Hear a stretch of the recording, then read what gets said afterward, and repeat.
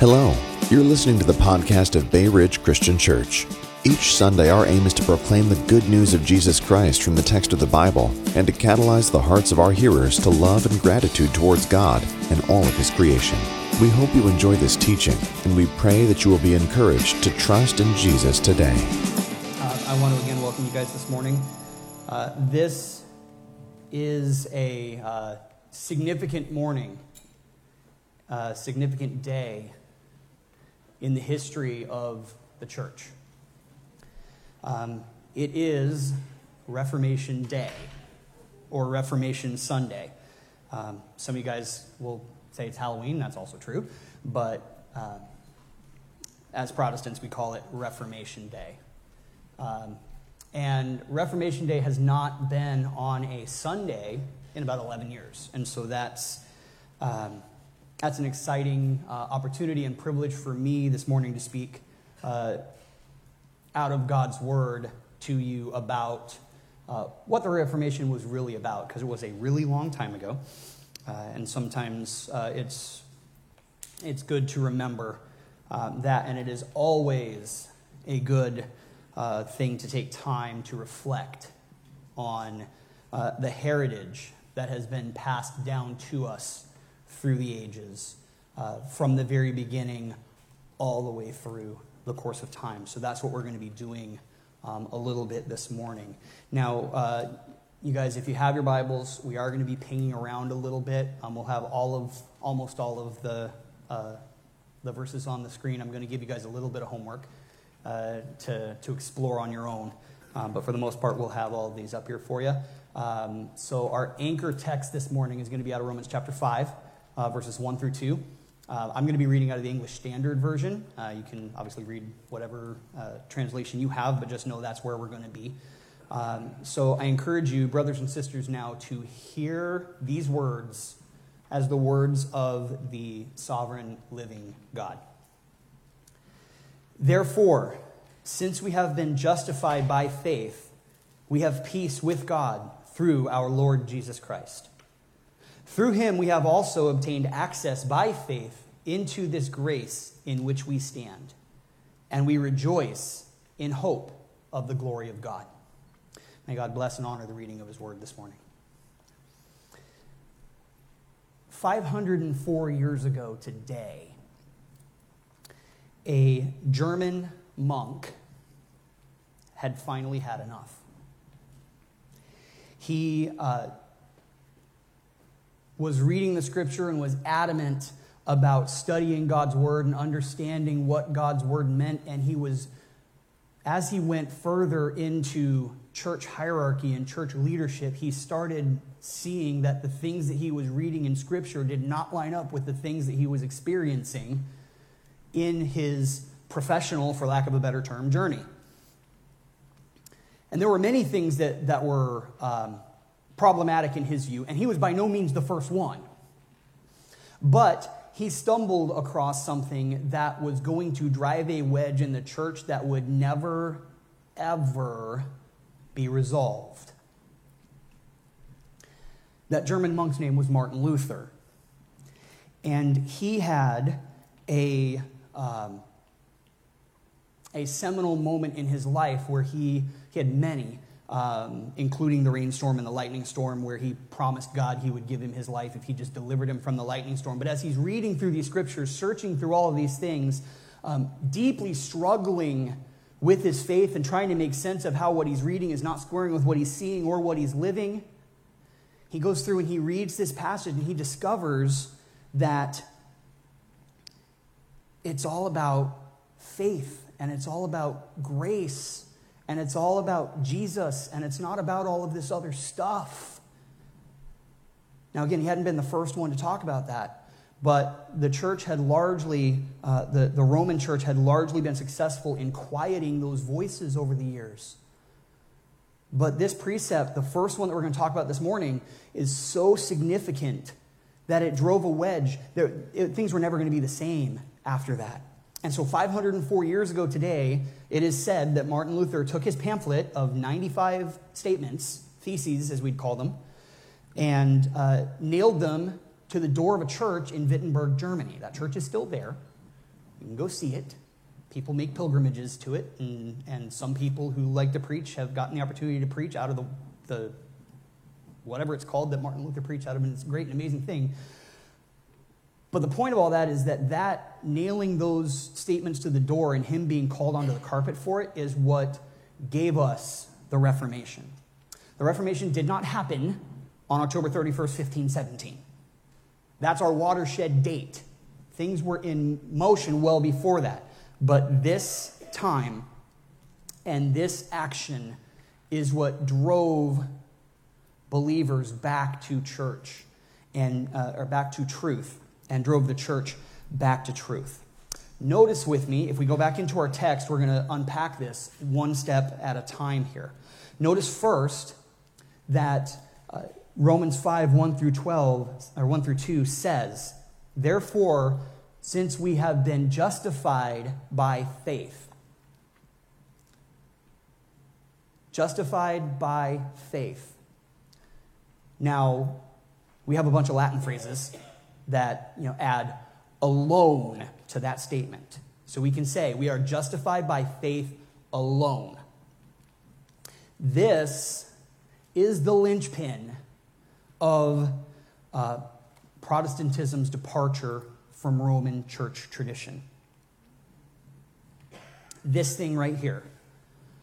Martin Luther wrote, "This one and firm rock, which we call the doctrine of justification, is the chief article of the whole Christian doctrine, which comprehends the understanding of all godliness." If we don't understand justification by faith, we do not understand the gospel.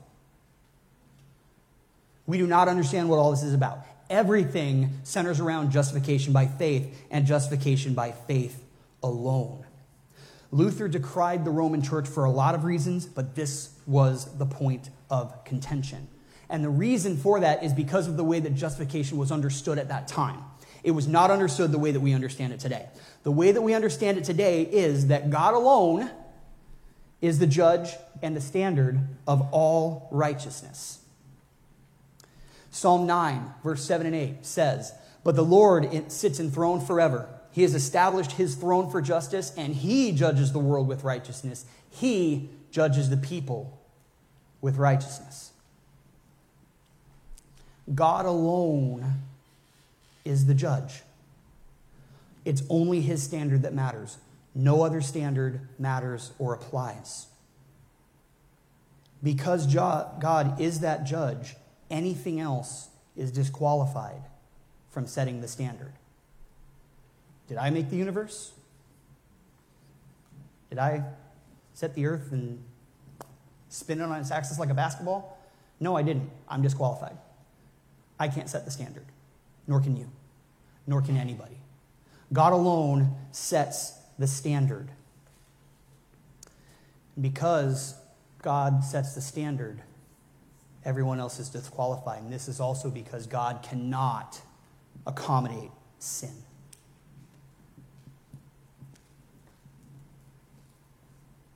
Everybody's guilty. All of us. Because we are all sinners. We are sinners by nature, thanks to Adam. We are also sinners by choice. So, two ways we are guilty. Romans 5:12 says, "Therefore, just as sin came into the world through one man, Adam, and death through sin, so death spread to all men because all sinned." Adam gives us the nature. We give ourselves the status of sinners by choice. And Romans 3:23, most of you know this verse already, says, "For all have sinned and fall short of the glory of God." We are all guilty. Nevertheless, and the church recognized this, but the church tried to impose its own standard of righteousness. It was not just faith.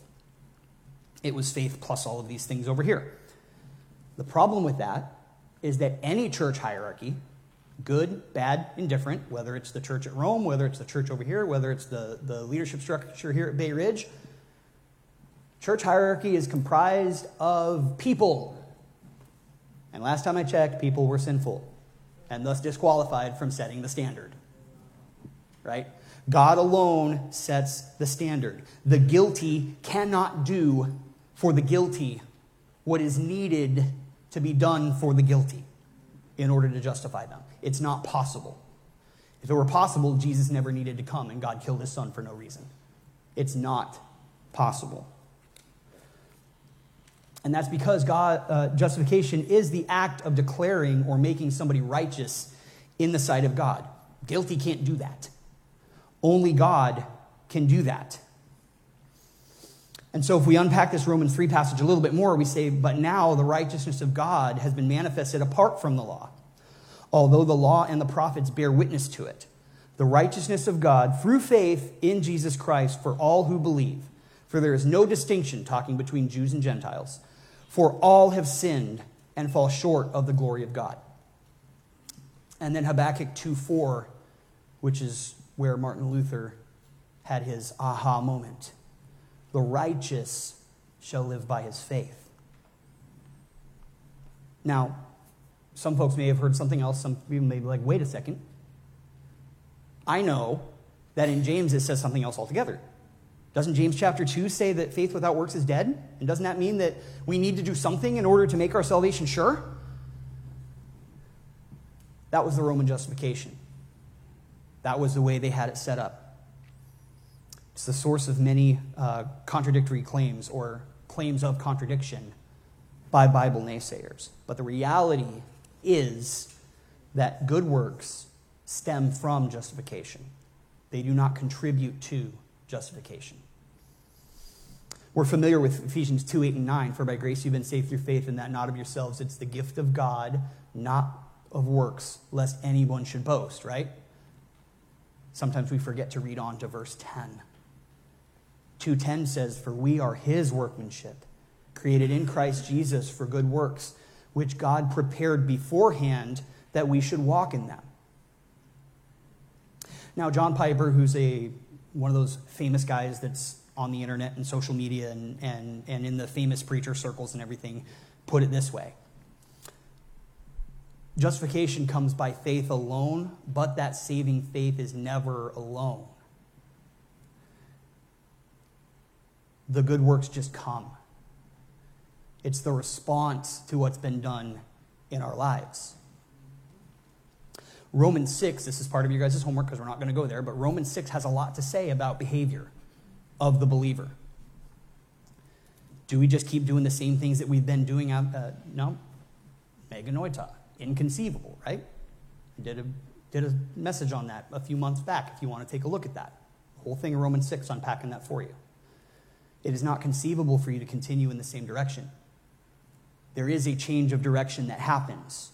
And those are from works of evil to good works, but it's all God, it's not us. The justification happens first. This leads to some sort of conflicting statement, right? Why is it faith alone if we have to do this, if we have to do all of these other things, right? Why faith alone? Friends, faith is it's the only way. Romans 3:20, going back even further. For by works of the law, no human being will be justified in God's sight, because since through the law comes the knowledge of sin. Isaiah 64:6 says, we have all become like one who is unclean, and all of our righteous deeds are like a polluted garment. The English language sanitizes that Hebrew a lot, just so you guys are aware. It's very graphic, what's being described in Isaiah. The point is, this debunks folks who would misapply James and say, you have to have the works in order for it to count. They will be there. Don't confuse what I'm saying. They will be there, but they are not of a credit, so to speak. There is no amount of works that can possibly push our faith over the top. It's already there. The justification comes from faith that God gives to us. Faith paints the whole picture of what happened. And again, this Romans 3 passage really brings this out. The righteousness of God through faith in Christ Jesus, who for all who believe. For there is no distinction. For all have sinned and fall short of the glory of God and are justified by his grace as a gift through the redemption that is in Christ Jesus, whom God put forward as a propitiation by blood to be received by faith. What action is there of the believer? We're receiving the action that's already done, right? That's it. Everything else comes after that. Righteousness comes to us through faith, not works. We cannot achieve our own righteousness to the degree God requires. It is a gift that needs to be received. When we get there, God looks at you or me and says, why should I let you in? Great question, God, you shouldn't. But faith is what justifies, and faith alone. Jesus did the work. I believe that. I received the work that he has done because I could not do it. That's justification by faith, and justification by faith alone. But it's so much more than that in this passage that we're talking about this morning. It is justifying faith. But notice also that through him, we have also obtained access by faith into this grace in which we stand. The object of justifying faith is the grace of God. Because while it is faith that justifies, faith alone that justifies, it is God's grace alone that saves. Grace is a gift of favor from God to men. Ephesians 2:8. For by grace you have been saved through faith, and this is not your own doing, it's the gift of God. Again, for by grace you have been saved through faith, and this is not your own doing, it is the gift of God. The this is talking about the grace that saves us through faith. It is a gift of God. You cannot earn it. I cannot earn it. I don't deserve it. But thanks be to God that he has extended that grace to you and to me without any consideration of what we have done or what we have not done. God says in Romans 9, verse 15 and 16, he says to Moses, I will have mercy on whom I will have mercy, and I will have compassion on whom I have compassion. So then it depends not on human will or exertion, but on God who has mercy. God gives the gift of grace to you and to me, undeserving, unworthy sinners. And the measure of that grace is that he sent his own Son to stand in our stead, because we could not do that. He is the mediator. It is not grace plus works. It is not grace after all you can do. There's a group that claims to be Christians that believes that. They're not. They don't understand the gospel. There's nothing inside of you or me that God sees and says, oh, hey, I'll take that one. It's not grace plus anything. Friends, to add anything to grace removes grace from the equation altogether. Jonathan Edwards, one of the great preachers of old, put it this way. You, I can say I as well, contribute nothing to salvation except the sin that made it necessary. It is all an act of God. It is all an act of God that's mediated through the Son, Jesus Christ. Notice further, therefore, since we have been justified by faith, we have peace with God through our Lord Jesus Christ. Peace has been mediated through Christ and Christ alone, through the shedding of his blood for the forgiveness of our sins. How does that work? Short answer is, I don't know. Long answer is, I'm going to try to explain it and do the best I can.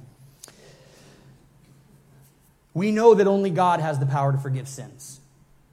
When Jesus is healing the paralytic in Mark chapter 2, he looks at the guy and says, your sins are forgiven. And the Pharisees that are there are like, what's this? Who can forgive sins but God alone? They're right. Only God can forgive sins. But Jesus is God. Lest we forget, John 8:58. People say Jesus never claimed to be God. They've never read John 8:58. Abraham rejoiced to see your day. You're not even 50 and you've seen Abraham? Jesus said to them, truly, truly, I say to you, before Abraham was, ego eimi, I am. The 4 letters, YHVH.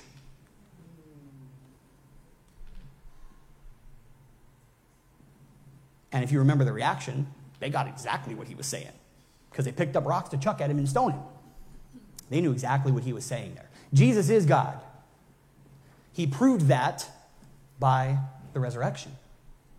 And so if Jesus is God, Jesus has the power to forgive sin, and he has the power to mediate sin. Now, the Roman Church tried to hold the keys to forgiveness, which was a misappropriation of Matthew 18:18. That was, whatever you loose in heaven will be loose on earth, and whatever you loose on earth will be loose in heaven, and whatever you bind on earth will be bound in heaven, right? Not quite what they were getting at, because what they would do is they would hold the keys. They would say, you're either in or you're out, and they're making the determination. Not Scripture, not justification by faith. They were making a reaction like you're in, you're not in. And they would hold that over you. I'll elaborate on that a little bit in a second. But that even extends to priesthood today, right? Nothing against people of other denominations that preach the Word of God, but friends, I want everybody to remember, and I want this to be very, very clear. There is one priest, and his name is Jesus Christ. One priest that can mediate. One priest that can forgive. One priest who can go between man and God. Jesus is the only mediator. 1 Timothy 2, verse 5. There is one God. There's one mediator between God and men, the man Christ Jesus. Jesus said in John 14:6, I am the way, the truth, and the life. No one comes to the Father except through me. It is Christ alone. Hebrews even goes further and says, since we have a great high priest who has passed through the heavens, Jesus, the Son of God, let us hold fast our confession. For we do not have a high priest who is unable to sympathize with our weaknesses, but one who is in every respect has been tempted as we are, yet without sin. Those last 3 words are the operative words. Yet without sin. Christ is our mediator. It's not a church. It's not a human priest. Again, nothing against folks that are trying to do the right things as they understand it, but there is one priest. It's Christ Jesus. He has the access. The misunderstanding that comes from here comes from a quote from St. Augustine, who says, he who does not have the church as his mother does not have God as his father. Now, in a very narrow sense, that's true, in that you are either part of the universal people of God or you're not. But later church authorities after Augustine misappropriated this quote, and they used membership in the universal lowercase c Catholic Church as a weapon against the masses through excommunication. You only need to look through human history to see this. Throughout the whole Middle Ages, if a king did something that the church didn't like, the church held excommunication over his head until he got with the program and did what the church wanted him to do. Right? Sometimes it's justified, a lot of times it's not. This is why we had a lot of reformers. We had predecessors to the reformer, like John Tyndale, who was burned at the stake for the crime of wanting to translate the Bible into English. We have John Wycliffe, who actually he escaped death but was excommunicated. He escaped death until he died later, but they didn't kill him. But he was so railing against some of the things that the church was doing to gatekeep everything, and it riled them up so bad that once they actually determined that he was a heretic, they dug up his body. He'd been dead for like 20 years, and then burned it at the stake.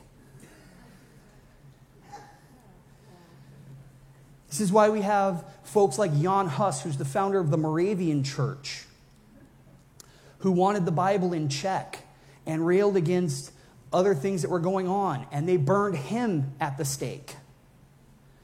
And Martin Luther, they would have if they could have, but he was one step ahead of them and faked his own kidnapping and was secreted away into a castle where he translated the Bible into German and wrote a bunch of other letters under a pseudonym. All of these guys were excommunicated, but all of them appealed beyond the church. They appealed directly to Christ because they knew where they were supposed to look. Look, don't get me wrong, guys. I love the Universal Church, and if you're part of the Universal Church, so should you. And I love this local church, and if you're part of this local church, so should you. And I love being a part of both of those things, and so should you. But neither the Universal Church nor the local church, whether that's Bay Ridge or some other church around here, neither of them died to save your souls. Right? Neither of them can mediate between you and God. One person only, the man Christ Jesus. He is our mediator. He is our great high priest. So what's the point of all this? And I'm a little bit long-winded, and I apologize for that. We're getting where I'm going, I promise. The point of all this is the last phrase in this passage of Romans chapter 5, verses 1 and 2. Through him we also obtained access by faith into this grace in which we now stand, and we rejoice in hope of the glory of God. I submit to you, friends, that this is all for the glory of God. The reason for all of this is that God would be glorified.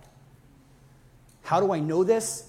Because I've read Ephesians 1, and I've read Paul's letter, and I've read that in him we have obtained an inheritance, having been predestined according to the purpose of him who works all things according to the counsel of his will, so that we who were the first to hope in Christ might be to the praise of his glory. In him you also, second generation now, when you heard the word of truth, the gospel of your salvation, and believed in him, were sealed with the promise of the Holy Spirit, who is the guarantee of our inheritance until we acquire possession of it, to the praise of his glory. It is the glory of God alone. Even in the famous, what's called the kenosis passage in Philippians 2, where Jesus empties himself. That's the Greek word kenosis, is just emptying himself. He empties himself, makes himself of no reputation, is obedient to the point of death, even death upon the cross. And then it picks up in verse 9 and says, therefore God has highly exalted him and bestowed on him the name that is above every name, so that the name of Jesus every knee should bow in heaven, on earth, and under the earth. And every tongue confess that Jesus Christ is Lord to what? To the glory of God the Father. Again, it's that God will be glorified. Somebody is glorified when sinners come to repentance. Someone is glorified when we gather together for worship. And this someone must be God the Father. It had better be, or we're doing it wrong, right? I am the Lord, he says in Isaiah 42, verse 8. That is my name. My glory I give to no other, nor my praise to carved idols. There is old glory, and you can debate the level of worship versus veneration or whatever, but of Mary, of the saints, of certain people in the past. Some people will put them on par with God. Some people will not. I don't even mess with that, because the possibility is to take glory away from God. There is a new glory today that I think is far more pernicious than this, and that is that this is all about this guy right here. or those folks out there. It is all about you guys and what God has done for you and how God can take your circumstances and make them into something amazing. Now, that's true. He may do that. But let's not mistake who the object of the glory is. That happens. But that glory belongs rightly only to God. And if we don't ascribe it to him, if we give it to him anywhere else, to any other person, God is displeased. And his opinion is the only one that matters. So as we get to applying the word here, I want to ask one question before we do that, and then we will apply the word. And that question is, why do we apply the word? Why do we have this thing every week at the very end of the sermon where we go into applying the word? And the reason that we apply the word is the fifth of those Latin phrases. Grace alone, faith alone, Christ alone, glory to God alone. We appeal to Scripture. We appeal to Scripture alone as the authority for faith and practice.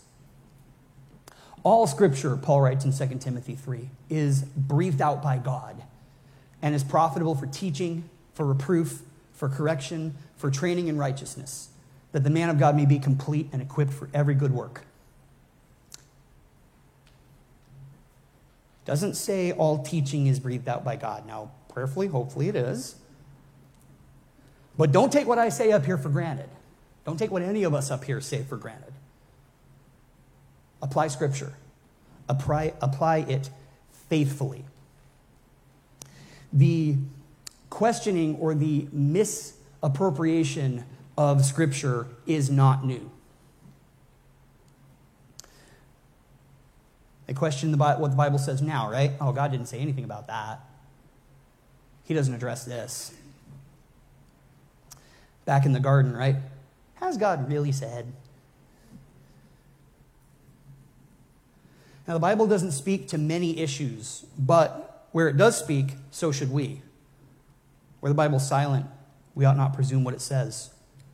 Now, Luther would go back, and when he was finally confronted by all of these people, all of the authorities, and told that he needed to recant his justification by faith alone and all the other issues and everything like that, he said this. He said, "Unless I am convicted by Scripture and plain reason, I do not accept the authority of popes and councils, for they have contradicted each other. My conscience is captive to the word of God. I cannot and will not recant anything, for to go against conscience is neither right nor safe. God help me."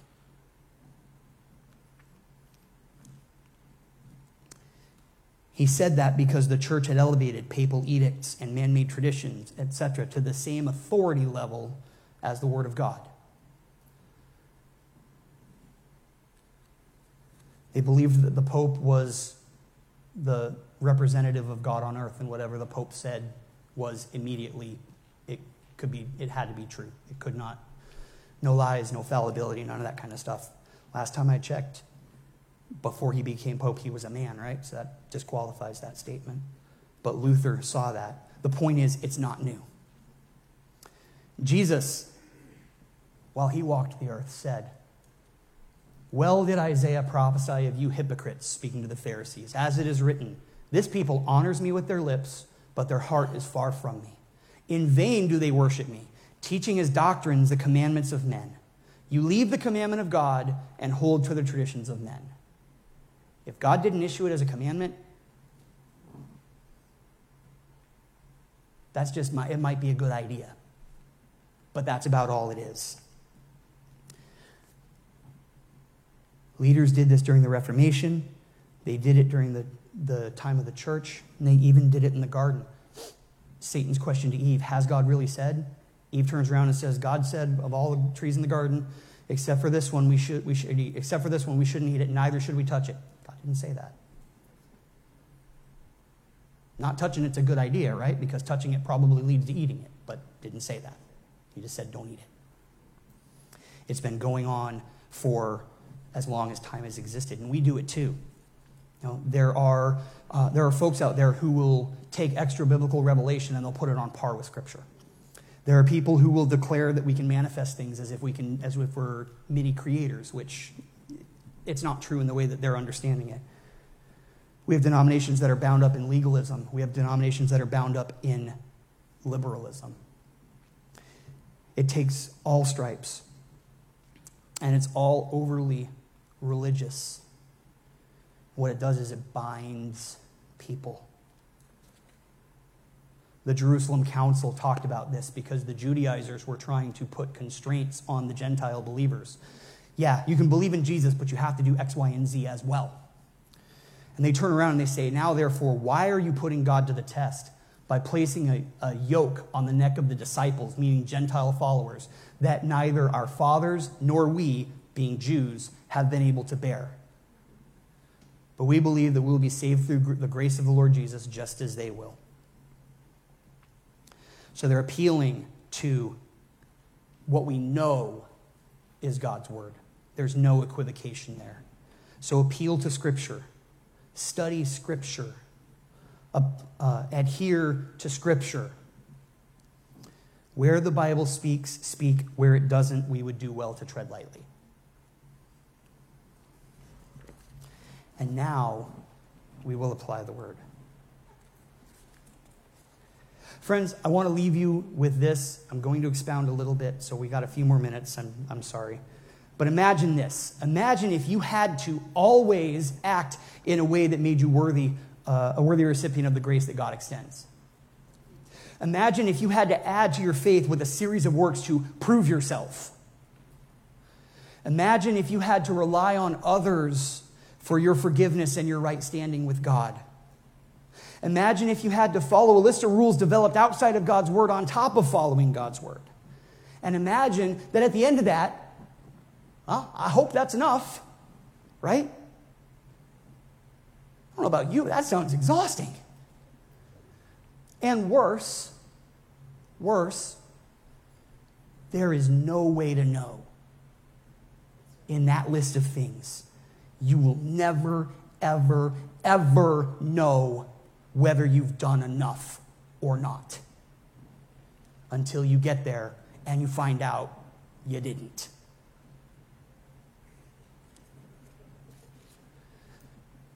Everything I've said today, friends, comes down to this point. There's what the Bible teaches, and there's what tradition taught. The corrupted tradition that Luther and company brought away from. The Bible teaches rest. Tradition teaches work.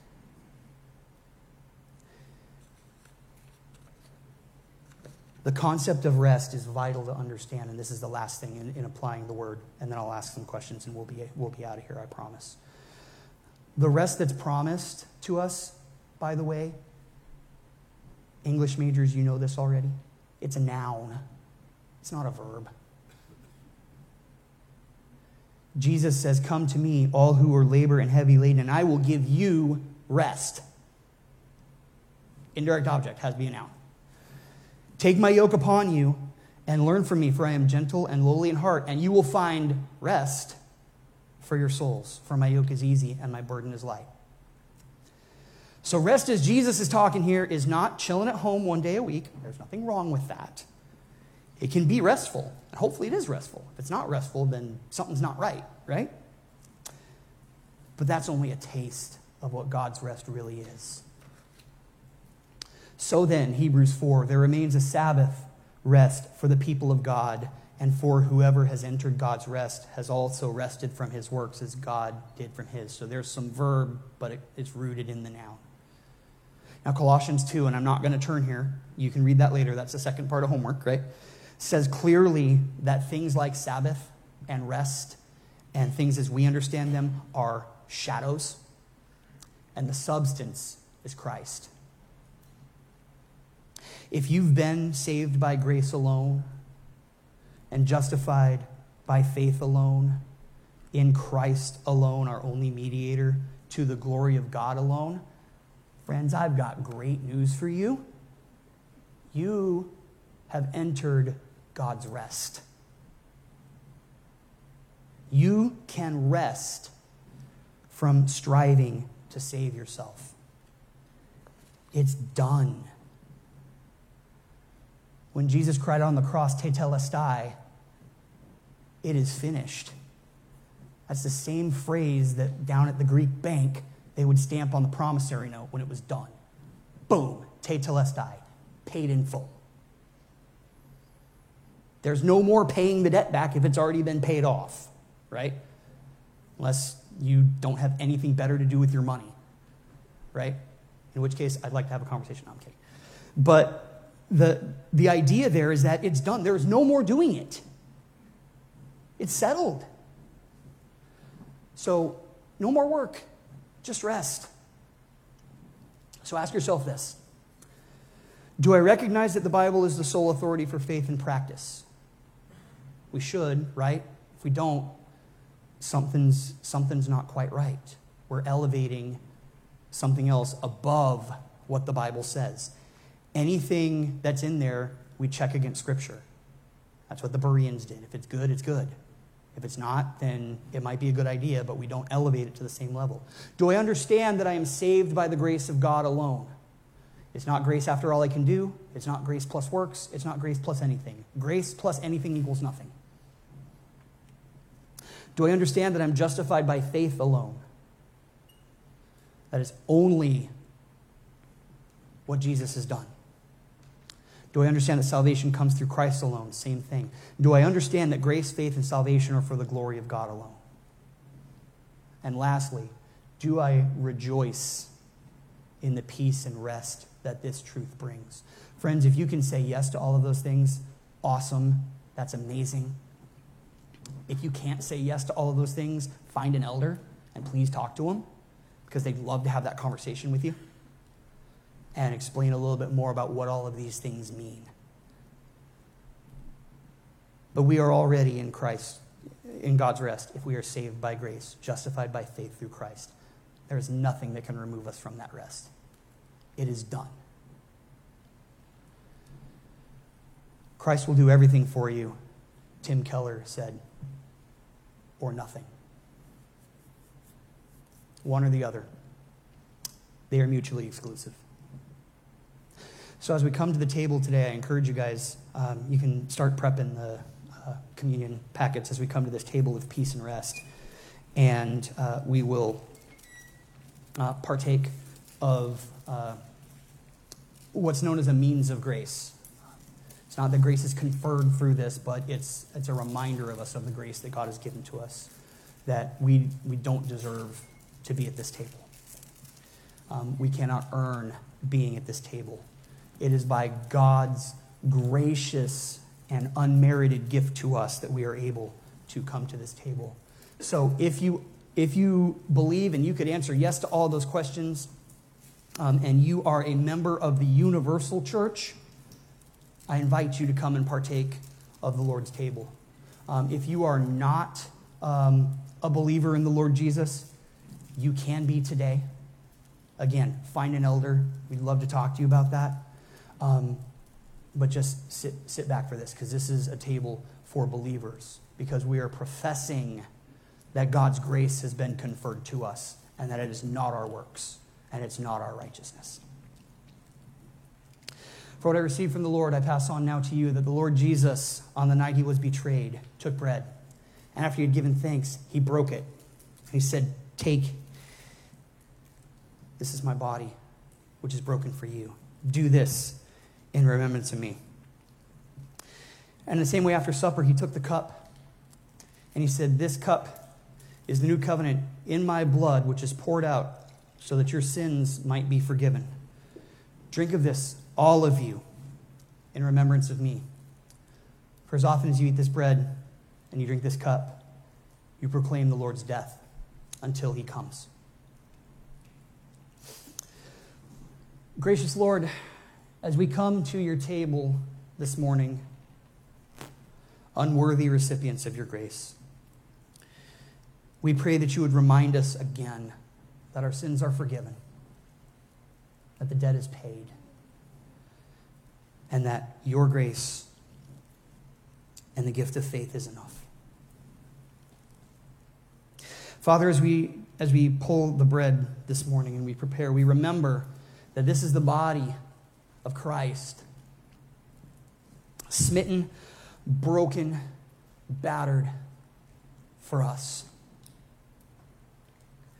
The sacrifice of sin that you required, but we could not pay. Lord, thank you for this gift that you've given to us.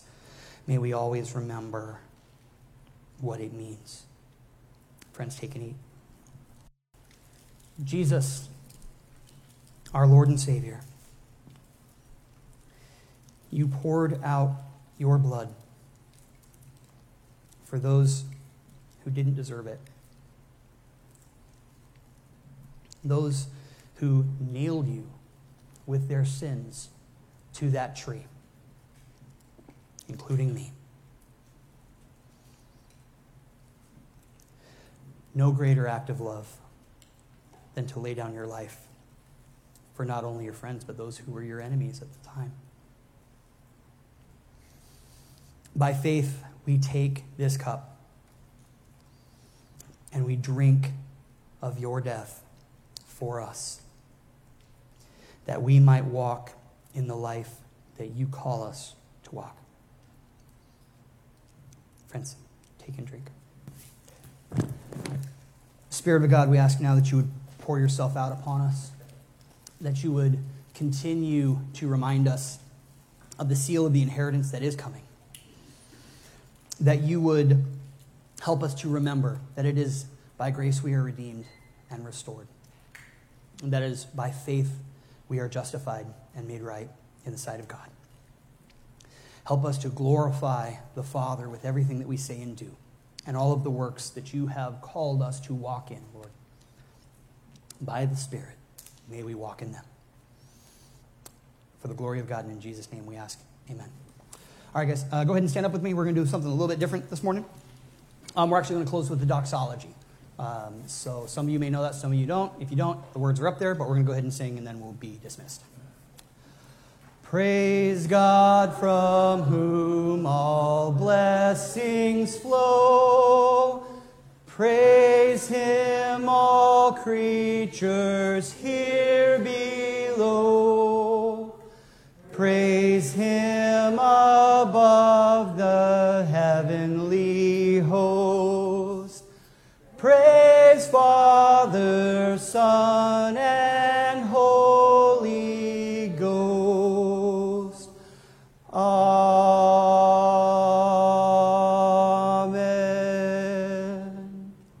Friends, you are immeasurably blessed by the grace of God. Go forth and share that blessing with others. Amen. Thank you for listening to the teaching ministry of Bay Ridge Christian Church. For more teachings and resources, please visit www.brcc.church.